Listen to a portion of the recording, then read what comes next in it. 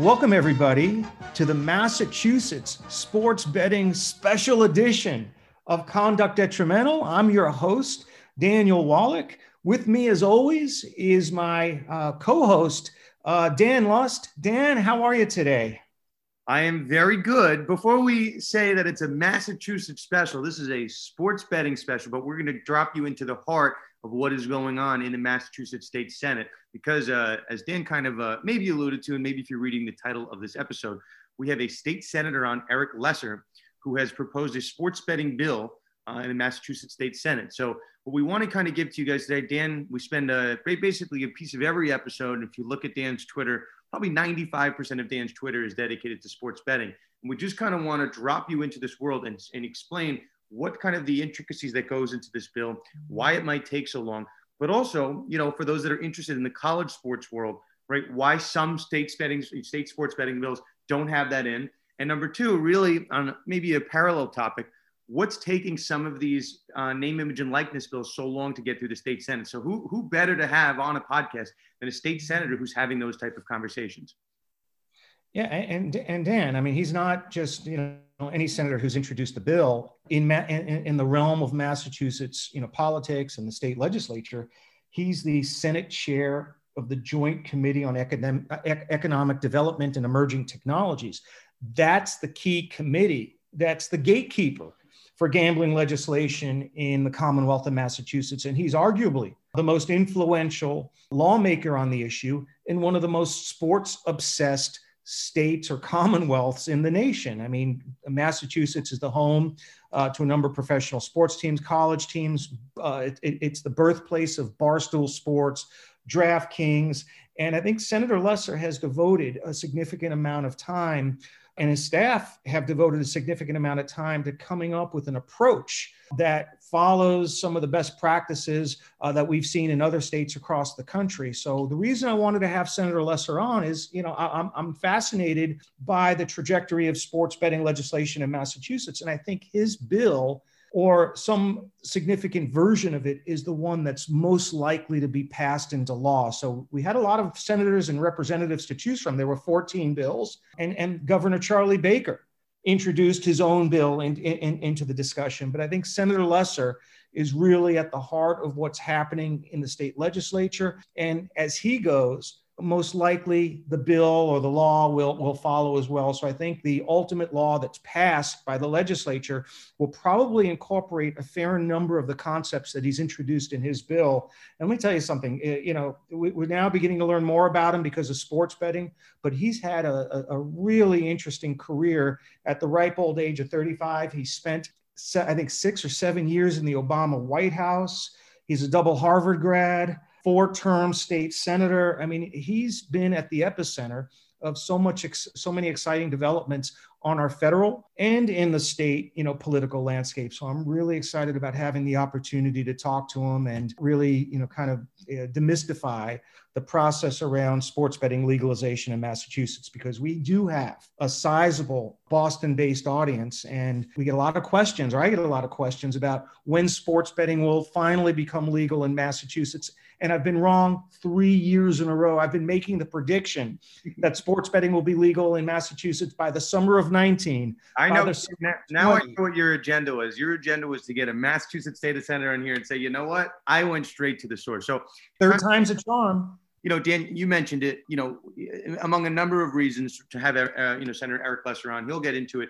But again, this is a sports law podcast. We would love to have a lawyer on, right, to talk about these type of issues. So Harvard undergrad, Harvard Law School, obviously very impressive background, and everyone's free to read up on him. Someone who you might be hearing from a number of years, a name that should, not just in the sports betting and not just in the Massachusetts level, but could at some point be going to the federal level, being a United States Senator. The sky's the limit for someone who maybe just a couple years older than me, Dan, born in 1985. He'll get into it, ran for public office as a 3L in law school. So as Dan and I try to tell you, the world is your oyster, right? You could do anything. You could run for public office, I guess, as a 3L if you're Eric Lesser. So without further ado, let us jump into the podcast and the interview with Eric Lesser. Welcome to Conduct Detrimental, Senator Eric Lesser. You are our first lawmaker in the history of the podcast to be a guest. So welcome to the debut performance of lawmakers on Conduct Detrimental. How Thanks are for you? that. Hopefully I don't come to regret it, but no, I appreciate the leadership and expertise you've both shown in this space. So yeah, happy to be on. Massachusetts has been a pet project of mine. I've been following it so closely going back to 2019. You had a dozen bills in 2019, 14 bills this year. The Commonwealth leads the country in sports betting bills. And I've been sort of vocal and outspoken about predicting that Massachusetts was going to be one of the first states to legalize sports betting. And now it looks like it's going to pick up the rear a little bit and be among the last 25 states. Why has the Commonwealth been so cautious about sports betting? Yeah, well, I think it's a couple things. Some sort of specific to Massachusetts and how our kind of lawmaking process works, unique to us, and then some just sort of situational issues with the policy.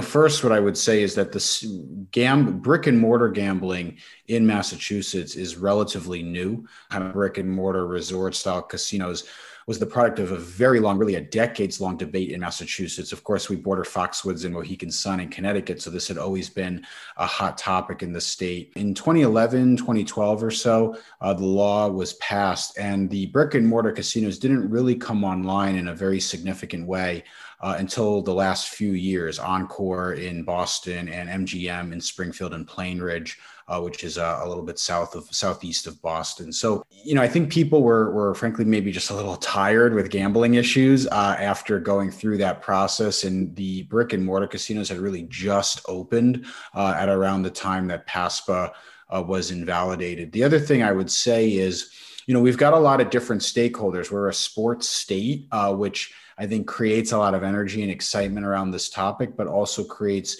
a need to do a lot of deliberation. We've got big, influential universities with big athletic programs. We've obviously got 4 very high profile sports teams. We have brick and mortar casinos. So there is a lot there to navigate for lawmakers and a lot to consider. And the other thing I would say is we're a state that really prides itself, I think, on a deliberative kind of, dare I say, even intellectual approach to public policy questions. So I think what you saw was all of those issues and all of those considerations really combined to the approach really being slower, I think, on purpose than in some other states. You've deliberated for 2 years. What was the most difficult policy issue that you confronted in your deliberation over sports betting? I mean, you could talk about the need to bolster the horse racing industry, right, how you allocate the mobile skins, responsible gambling. What gave you the most, I wouldn't say trouble, but what took up a lot of your thinking in how you approach this? Well, all of that was and is very important. There was a threshold kind of conversation that had to happen first, which is legalizing this activity something the state wants to do or wants to move forward with? I'd point out, 25 states, as you mentioned, have some form of legalization. 25 states, that means do not. And several states, I think, are probably likely never going to legalize or will not legalize for a very long time. So it's not exactly a slam dunk that everybody was in agreement or is in agreement that this conduct should be legal in the first place. I'd point out the debate over kind of resort style brick and mortar casinos was a heated debate in Massachusetts, and it took a long time to get there. So there was a kind of threshold, and is in some quarters still a kind of threshold decision about whether this is the right thing to do.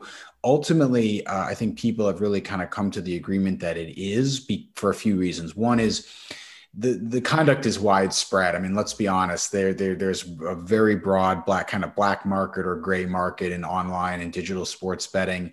And there's always been kind of your sort of street corner betting, for lack of a better way of putting it, that was always illegal and had fueled a kind of underground economy. People wanted to see that closed, and they wanted to see it brought into the daylight. They wanted to see it taxed. And the other thing I think that you've seen is, as states have moved forward with legalization, you've kind of learned how to do it safely and learned what you have to do to kind of keep it manageable. So I think for all those reasons, it's really just kind of become socialized, and a lot of people who were maybe very skeptical of it have come to realize that if you put the right protections in place, if you legalize it, if you bring it into the daylight, this is, for the vast majority of people, a fun and safe activity that they just want to do with their friends, betting on the Patriots Patriots or the Red Sox and are doing it in a totally safe and controlled way. So, I think that was a process in our state and it was a process of seeing and learning from the other states that were going before us about what was working and what wasn't. Kind of on that, you mentioned, and we had the chance to obviously go through the nuances of your proposed bill, and you mentioned this concept. I think is funny, the street corner betting, and I don't know. I think it makes a lot of sense why states one by one would like to get it off the street corner and make it a taxable entity, to replace pandemic money or anything else. Dan and I have spent a lot of time on our podcast talking about, in addition to sports betting legislation, the bills to pay college athletes. And I think for some of our listeners, and we have a lot of college students, a lot of law students, a lot of people may be unfamiliar with the process of, if everybody wants something to occur, right? People want athletes to get paid. People want sports betting legalized. What is necessarily the hang up in the conversations you're having with other senators? And, I guess when we were researching it, there's 10 plus bills that are out there in Massachusetts to legalize sports gambling. If you can explain really where your bill differs and really where the time delays are occurring in order to get this done. Yeah, so a lot to unpack. The multi-part question there. So first, I'll talk about the timing in a full play. I'll talk about the timing in a second, but what I'll address first is, our bill, my bill, does not include college sports. We knew, and I have eyes wide open, that by excluding college and only allowing betting on professional sports, NBA, NHL, MLB, NFL, et cetera, that you were excluding a big portion of the quote gray market or black market betting market. Obviously, we know March Madness, the bowl games for college are very big markets. But, ultimately, I think a determination was made, and I made a determination that, and I would point out that our governor in his bill also excluded college, but that there is really a lot different between professional sports and college sports. And we could get into a long conversation, debate about all of that. But, professional athletes are paid. College athletes are not. Professional athletes are in unions and are, under collective bargaining agreements where rights are protected. College athletes aren't. There's an infrastructure now forming and being built around professional sports to ensure that betting is done in a safe way and that players and consumers are protected. You don't have that same infrastructure with colleges. And, the leagues at this point, the professional leagues are telling us that they are ready for and want betting. And the college teams are telling us that they don't want it. Absolutely not. So, given that, we felt it was, I felt like, let's get it started with professional sports. Let's see how it goes. You can always revisit it down the line, but I do have concerns about, 18-year-old, 19-year-old kids that don't, necessarily have that infrastructure around them. They're not getting paid, now having a betting environment on a college campus that, could create a lot of problems. And that was the feedback that the schools gave us, the D1 schools in Massachusetts gave us also. Because I gave you a multiple part there, and you answered the important part, why college athletes, weren't involved in that, the college betting sphere. I guess the other part, which I find fascinating, I think if you were to poll someone in Massachusetts, right, they would say, I want to bet right now. I don't care what the bill is. Right. Now, what would be, and again, this just for our listeners, can you kind of explain the complications that goes into, which bill do we pick? And why this could be taking so long? Because I think that's a mystery to a lot of people, right? If everybody agrees, hey, this thing we should be able to bet on sports, what goes in the room? What's the time frame to kind of get a bill passed in Massachusetts? Yep. Yeah. So it's a good question. So first, there's 200 members of the legislature. There's 40 members of the Senate. There's 160 members of the House of Representatives. We tend to want to build consensus, especially around issues like this. This is probably not something that people are going to want to ram down legislators' throats without a process and without some broad-based support. I'd point out too, the ultimate policy is going to be stronger the more voices are included and the more broad the support is. And, while to be frank, I think people are excited about betting on sports, this is not what is keeping people up at night in our state right now. We've got big issues with COVID-19. Schools are still not fully reopened. We've got major challenges with transportation, with housing. Yes, this is something I think we want to see, or I personally want to see happen. Yes, it will create some economic benefits, but I think there's a process of moving it from a kind of abstract issue of interest to one of really urgent concern that moves it to the top of the line in the legislature's agenda. And that just wasn't going to happen last year during COVID-19 and with everything else that policymakers were faced with, and I think probably rightfully so. Now that we've moved into a place, hopefully, of rebuilding and kind of growth moving out of COVID, there's going to be more oxygen and more space for discussions around sports betting. And the other piece of this is, Massachusetts has a relatively stable and strong, I don't want to overdo it here, but a relatively stable and strong state fiscal picture. We have a large rainy day fund, and sports betting, while it would be helpful to the state's budget, is not going to be some game changer for the state's finances. So just as an example, the governor's budget proposal estimated that for the full year, legalized sports betting would bring in about $35 million for the state in state revenue. To put that in perspective, our state lottery collects $1 billion a year, and our brick and mortar casinos collect about $20 million a month. So the scale is not even close to comparable. And we also do have a state income tax. So, we don't need to do it to balance the state's budget. We shouldn't do it to balance the state's budget. Obviously, it would help, but there are some important social consequences that need to be front of mind first. And I think that's the thought process that the legislators have gone into it with. Senator Lesser, I was about to ask you about the tax rate, but I want to pick up on your last comment about social consequences. In my field, in my work, I look at sports betting bills in every state around the country. And yours, and I'm not trying to, over compliment you, but yours addresses, okay, I am trying to compliment you. Your bill addresses responsible gambling and problem gambling in a more meaningful way than I've seen in any state bill across the country. You've got earmarks, you've got credit card bans, you've got a committee that's going to be formed to study the issue. Can you tell us? We obviously know that this is an important issue in Massachusetts and the rest of the country, but what was top of line thinking for you in coming up with all these different provisions, which go, in my view, go considerably further than any bills I've seen in any other state legislature? Yeah. So again, kind of talking about kind of conceptually how I view this from the beginning.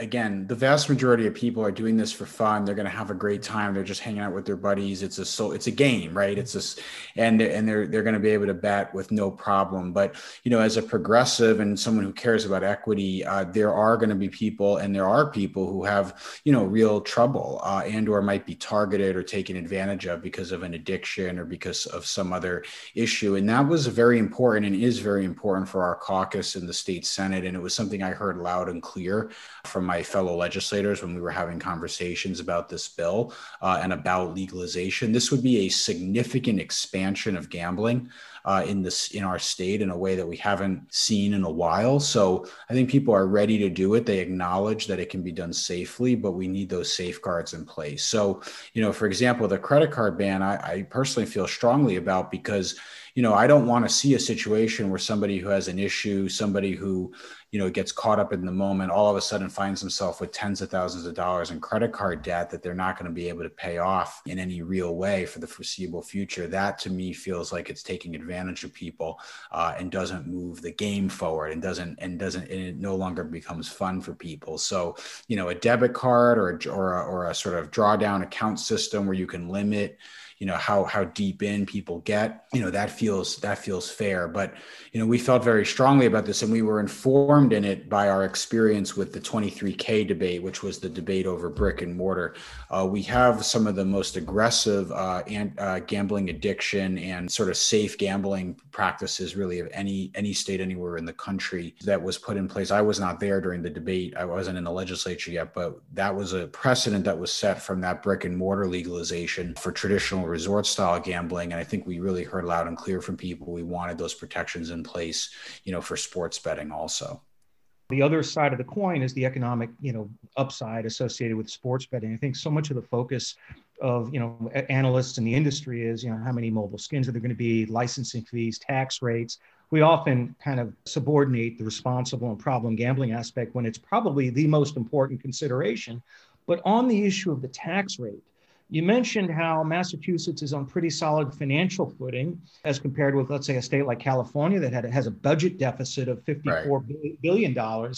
Yet your bill proposes one of the highest tax rates and licensing fee structures in the country. And I know recently Governor Governor Andrew Cuomo of New York Yeah. had proposed competitive bidding for the mobile licenses, and your next door neighbors in Rhode Island and New Hampshire have a lottery operated model that went out to competitive bidding that resulted in a winning bid or a contract award to the vendor that agreed to pay 50 or 51% of the revenues. Right. So can you talk about how much what's going on in the neighboring states has influenced your economic policy around sports betting? Yeah, no, it's a great question. I mean, the tax rates are admittedly going to be a little bit of a moving target based kind of on feedback we get. But what I would say is, so the rate we have in my legislation is 20% for brick and mortar, 25% for mobile only. The reason we have that split rate was an acknowledgement that the brick and mortar casinos did put substantial kind of boots on the ground investment in these communities. And the type of betting that would happen in person, at a sports bar, at a restaurant, you're employing waiters and waitresses, bartenders, cleaning crews. There's just a kind of broader economic footprint for the activity than the purely online digital version. So that's the reason for the split rate there. If you look at the 20 and 25% rate, as you kind of mentioned, Dan, it actually is about in the middle of the proposal of the various sort of 25 states that have already come online. New Jersey and Nevada are really outliers. They're among the lowest. You mentioned New Hampshire is 51%. Rhode Island is also much higher than ours. We were trying to strike a balance here of creating some level of competitive, of a competitive environment with skins, but not a crazy number, right? And an open license process, but again, not an open-ended license process. At the same time, a tax rate that was basically in the middle. And what I would say is my bill also, of the 14 or 15 or so in the state that have been filed, my tax rate and my licensing fees are, again, about in the middle of where the various in-state proposals have been. So it's going to be a bit of a moving target, but what we were trying to do is reconcile both the need to create a very as competitive and open a market as we can to create a good product for people, but also making sure that we're only really having established players in the market, who have the financial wherewithal to balance these bets and to make people whole. And also that acknowledging that this was an activity that was illegal for a long time, now is going to be legal. We've got to make sure that there's a tax rate that appropriately prices that risk for the state. So, Senator Lesser, I had I'm just kind of following up on something you said earlier, which I think is interesting for people to understand. I know in different states, right, there are bills that incorporate being able to bet on the NCAA, being able to bet on March Madness. You had made a comment earlier that, at least maybe within the state of Massachusetts, the colleges, maybe there, aren't in support of betting on NCAA sports. Is that unique to Massachusetts? Am I hearing that right? Or is that more of an issue nationally? My sense is, you would know this better than me, but because I'm very focused on Massachusetts, for sure, the D1 schools in Massachusetts are just absolutely against, and they've been very public about that. They've issued multiple public statements, public letters saying that they're against any legalization whatsoever. My sense is nationally, the NCAA and national schools are also not big fans. I know that states have addressed this in different ways. Some states have allowed college. Other states like New Jersey have said no betting on college teams in the state. I think as more states come online, especially big states with, big college programs and big sports programs, New York, let's see what happens in California. You might see this addressed in different ways, but, we kind of heard loud and clear from people. And again, from members of my caucus, that there were concerns about, with all the other issues we have in college sports right now, adding this on top of that was going to be problematic. Would you consider a carve out for something like the NCAA men's basketball championships in March? That's the single largest bettable event in North America. And the way a lot of other states, as you noted, have addressed college betting bans is to exclude or prohibit betting on in-state colleges. Right. Collegiate games taking place within the state. And New Jersey is already having some post-purchase regret over that. And now they're going to try to amend the Constitution one more time to eliminate a men's basketball tournament where the games are played at the highest, level of competition. And most of the games, if not all of the games, take place outside the state. Is that one carve out that you might consider? I won't pre-negotiate the bill, obviously, but it's an open process, and we're going to have a major kind of process of all of our sort of members of the legislature having their say. I would point out that our rules in the Senate allow any senator to file amendments on anything and to have an up or down vote on each one of those amendments. So I've certainly heard about, and I'm familiar with what New Jersey has done and with some other states. I do think this is a bit of a moving target. It's really about protecting people. That's what I'm focused on. I want to make sure that players are protected and that fans and consumers are protected. And I think people intuitively understand that a March Madness game is different, than a different type of team or a different type of sport that doesn't have the same scrutiny or the same attention on it. So I think, we'll engage with that as the process moves forward. But I think the rationale behind, at least right now, not including college, is let's get the pro sports market, which is the most developed market, up and running. This is kind of to Dan's question earlier about the speed issue, right? I would rather see us get something going that's, a little bit more constrained so that at least we've gotten started rather than continue to delay, making the perfect the enemy of the good. I guess in the limited time we have, we kind of buried the lead. In addition to having you on here talking about sports betting, you're also a JD, a graduate of Harvard Law School, and this is a sports law podcast where we most of the time have lawyers on to talk about sports issues, myself and Dan, but sometimes we have media people on. Here we have you, Senator Lesser, with a JD, and obviously, a very impressive background. And again, I mentioned we have a lot of people that tune in are trying to, be abreast of sports issues to kind of make a path into sports.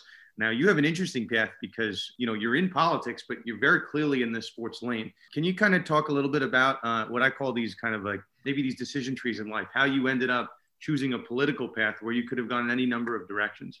Great question. I mean, for me, it's really always been about kind of helping people. The first time I got involved in politics, I was 16 years old. I was a junior at Longmeadow High School in Longmeadow, Massachusetts. And I remember the principal gathered us all together and announced that a whole group of teachers at our high school were going to get laid off because of budget cuts that had been made at the State House. And I remember, being 16 and just feeling really angry, that 14 and 15 and 16-year-olds were being asked to pay the price for decisions that had been made somewhere else. So got involved. We did something in Massachusetts called a Proposition 2.5 override, which allowed for basically an override of the budget decision to cut the education funding. I remember getting involved in that and watching the pink slips of the teachers get ripped up after that override passed. And so I felt lucky that as a 16-year-old, I got to see that despite the messiness and the frustrations of the political process, it really does remain one of the most powerful ways to make a difference. And from there, I got wrapped up with the Obama campaign in 2007 and 2008. I had the honor of working for him for about 4 years, came back to Massachusetts for law school. And I first ran for office when I was a 3L. For law students that might be listening, your 3L year is like a little bit of a year. I mean, you can do other stuff. Run for political offices. Yeah, exactly.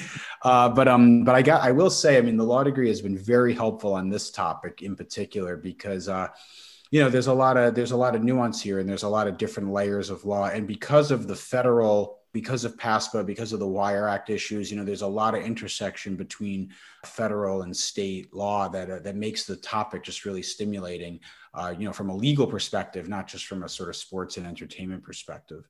You took a major leap of faith in your career. You were 40 steps away from the Oval Office, as your biography points out, yet in the middle of President Obama's second term, you ran for office. How difficult was it to pass up the adrenaline rush of being so close to President Obama, the Oval Office, and being able to, finish the business or finish what you started because you had one of those rare opportunities to be part of the inner sanctum of the White House? What led you to make the move when you did? Well, it was a thrilling time, and I was there for the first 2 years. Working in the West Wing for David Axelrod, who was the president's senior advisor. We had a small office about 40 feet, as you said, from the front door of the Oval Office. And but for me, I really, I was attracted to work for President Obama because of his history as a community organizer, because of the work he had done in Chicago. I actually, in many respects, felt a lot of commonality to that with the work I had done in my hometown in Western Mass, working with those teachers so many years ago. So to me, I actually really viewed the community-oriented work as an extension of Obama's mission and of his vision. And it was definitely hard to turn down the chance to go back to Washington or to go to a big white shoe law firm. I'd certainly be making more money doing that option. But I was always really attracted to community-oriented work. And aside from sports betting, I've gotten to do a lot of work in the community where I grew up that really in Massachusetts has been frankly kind of invisible to decision makers on Beacon Hill. Massachusetts is a kind of unique state in the sense that the political center, the economic center, the population center is all in one place. So, Boston doesn't have a great reputation in terms of keeping an eye on what Western Mass needs. So the chance to be able to kind of give voice to my community on things like infrastructure and job training and substance abuse advocacy has really been a great experience. What Boston doesn't have is the Naismith Memorial Hall of Fame. Have you Exactly, ever? Yeah. Have you been to the Hall of Fame? I wanted so badly to go, and my favorite player of all time, Bernard King, was inducted around 10 years ago, but I'm embarrassed to say I've never been to the Basketball Hall of Fame, which is probably 5 minutes from your not even office. When you come, let me know, and we'll grab lunch or we'll grab a beer or something. And I'd also point out we have the Volleyball Hall of Fame right in Holyoke, which is about 15 minutes north. So you got Volleyball Hall of Fame in Holyoke, Basketball Hall of Fame in Springfield. It's like we got our own sports mecca here. Final quick question, turning it back to sports betting, can you give us some projection of the calendar here? I know every bill gets a hearing, and there were hearings 2 years ago. Is this on path to be legalized by the summertime? And can Massachusetts residents expect, if things go on the path that you anticipate, that they'll be able to place bets within the state in time for week 1 of the NFL regular season in September, or alternatively when the Red Sox are in the World Series? Right. I like your positive thinking. So I'm a Yankees fan, so we won't go there. Yeah. What I'll say is, I don't set our calendar. The legislative calendar is set by the Senate president and the speaker. But what I would say for people who are kind of following this at home, we go out of session historically July 31st.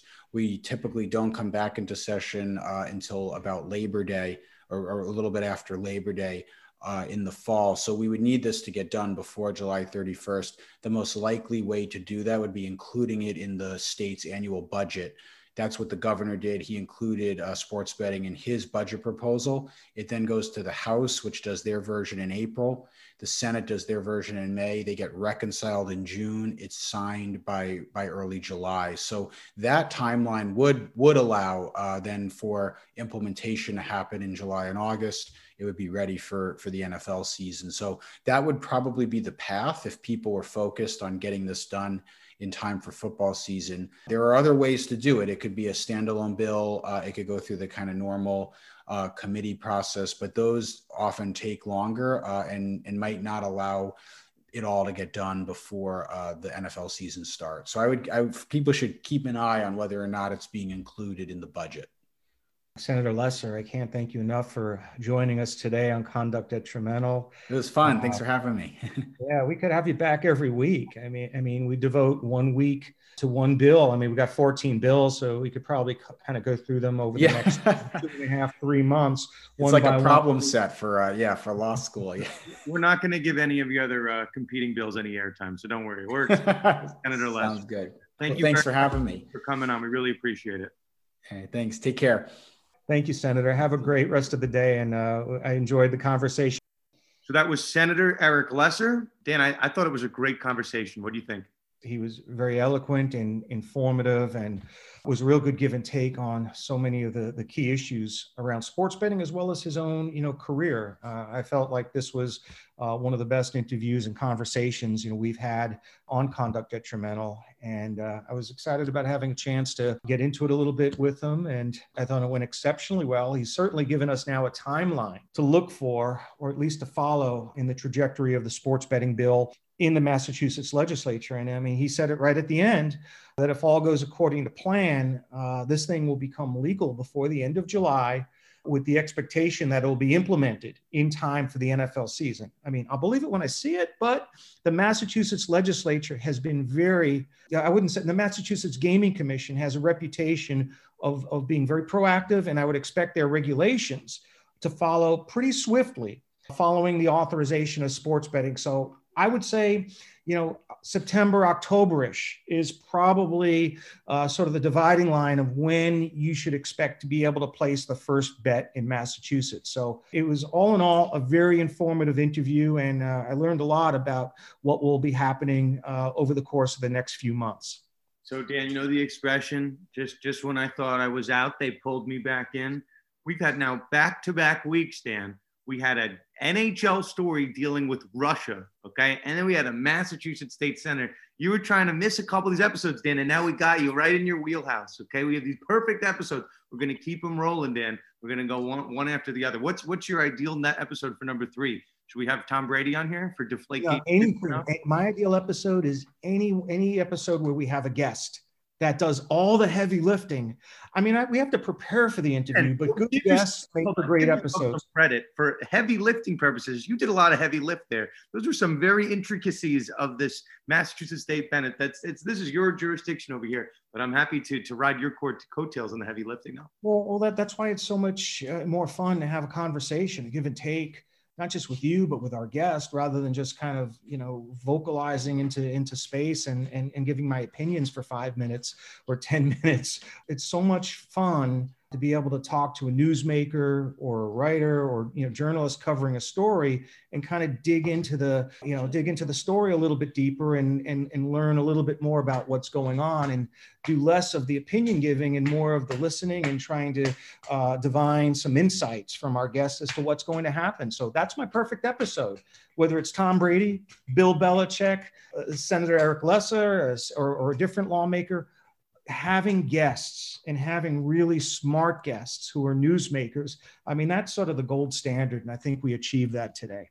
Well, that'll put this episode in the books. As always, Dan Wallach is on social media at Wallach Legal, myself at Sports Law Lust, and the show Conduct Detrimental, again, now on TikTok of all places. With that being said, we will put this episode in the books, and we'll see you next week on another episode of Conduct Detrimental.